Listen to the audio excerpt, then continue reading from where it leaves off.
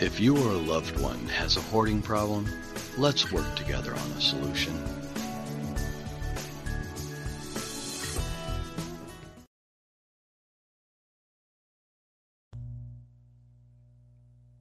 Hello, everyone. Thank you for stopping by the Hoarding Solution podcast and checking out Tuesdays with Tammi.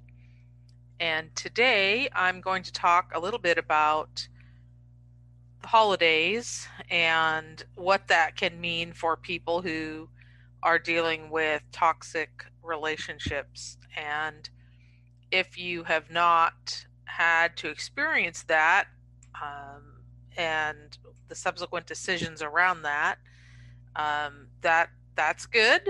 But if you have had to experience it or are trying to figure out what you're going through, this is the place that I want to talk about this. So the thing is that toxic relationships exist all the time, but I have found personally that this can be extremely challenging, especially around the holidays. And societally, we expect that people will get together with their families and that is all a rosy, fun time.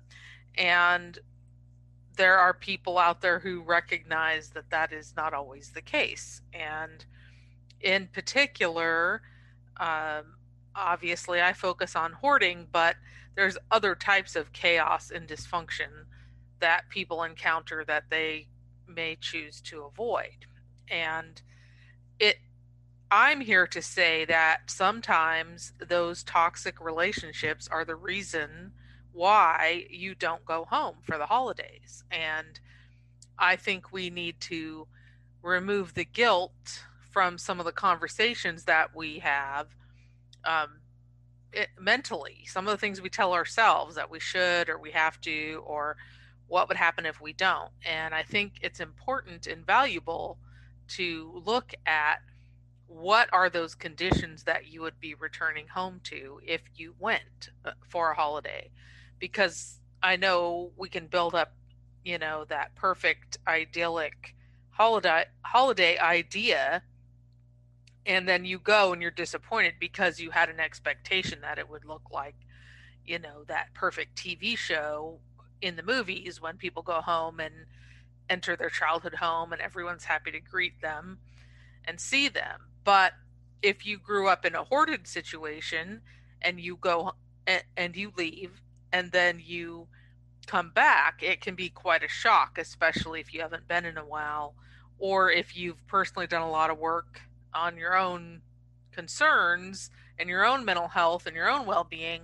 It can be difficult to walk back into that environment and see that people that you know and love have not changed, but you have, which is why your tolerance for, say, a high level of clutter may have shifted, and you might find it very stressful to go home on the holidays because you've shifted your environment.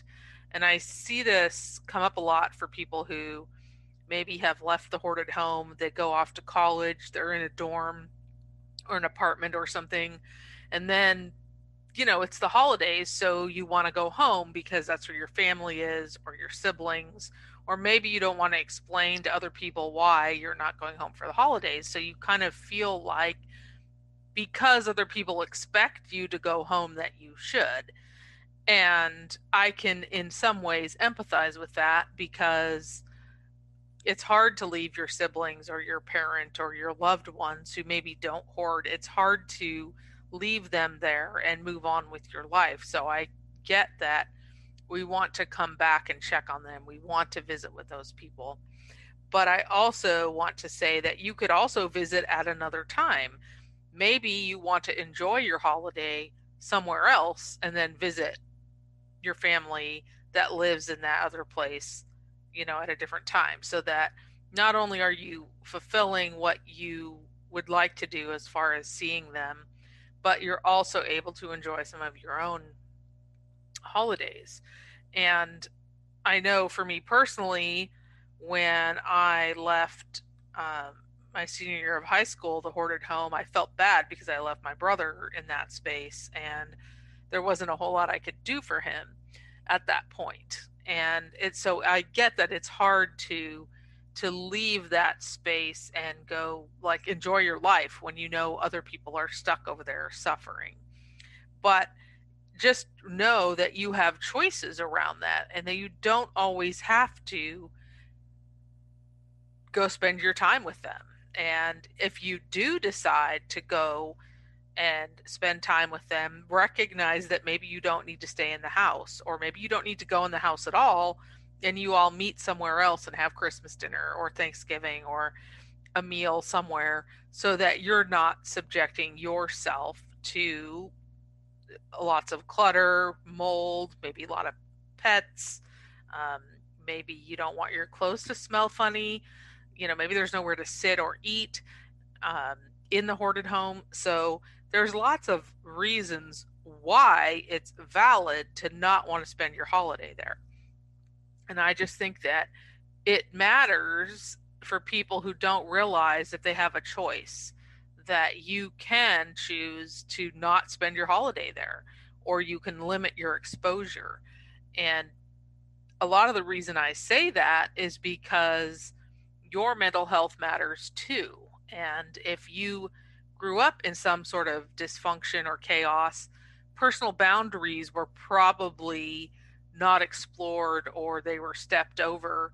And so you may not recognize, that some kind of behavior is out of bounds, and or it would be had you known more about boundaries and more about how to protect your own mental health.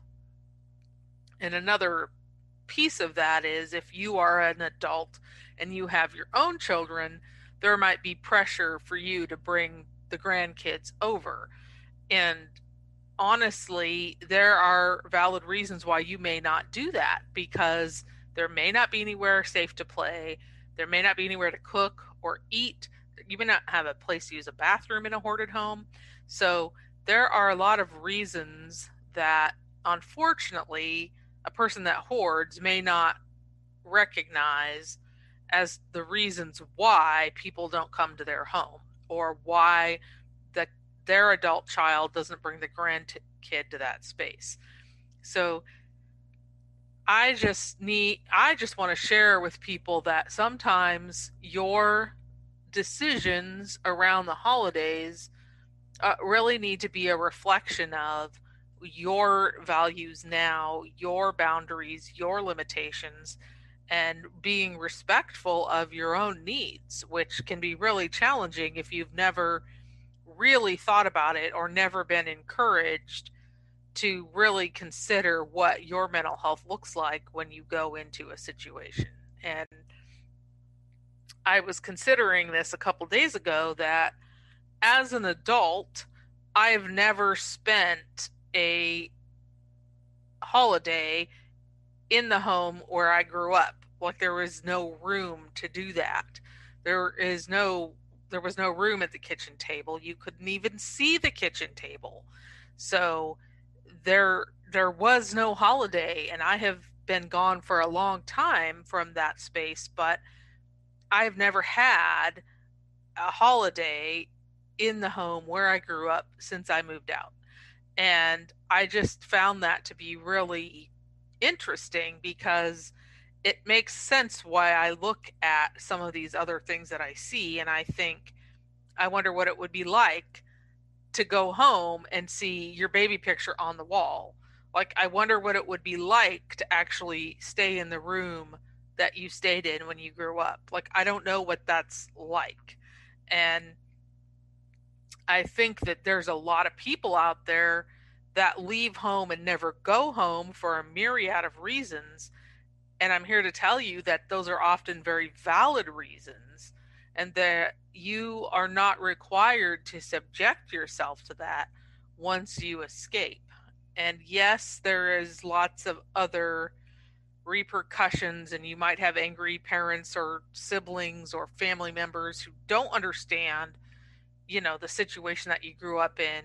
they may not even understand what you're avoiding now because they might not have been to that home in years either. So there's just things to consider this time of year. And on another note, I would say if you are a person that has no idea what I'm talking about when it comes to dysfunctional families or why people don't go home, to consider when you ask people things, what are you saying to them? Because um, it's not, I don't feel like it's our place to make other people feel bad for choosing to not spend their holiday with their parent or their family, or um, you travel a long way and have to spend a lot of money to stay in a hotel because you can't stay in the hoarded house.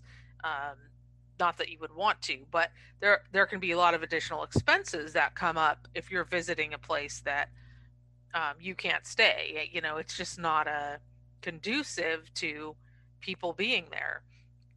So I just encourage people to really look at this from different angles and really respect people's choices and decisions, because a lot of times they are exactly what that person needs in order to maintain their own sanity, their own mental health, and their own peace of mind, as well as enjoying the holidays themselves. Like, I don't think we have to be miserable with others on the holiday just because someone in the society tells us that's what we ought to do. So I think it's really valuable to recognize that the adult kids of parents that hoard are valuable, the youth living in the hoard are valuable, the spouse who is struggling with someone that hoards, you know, if you have a roommate that hoards, there's all these people that might have a hoarding problem that we will come across in our lives.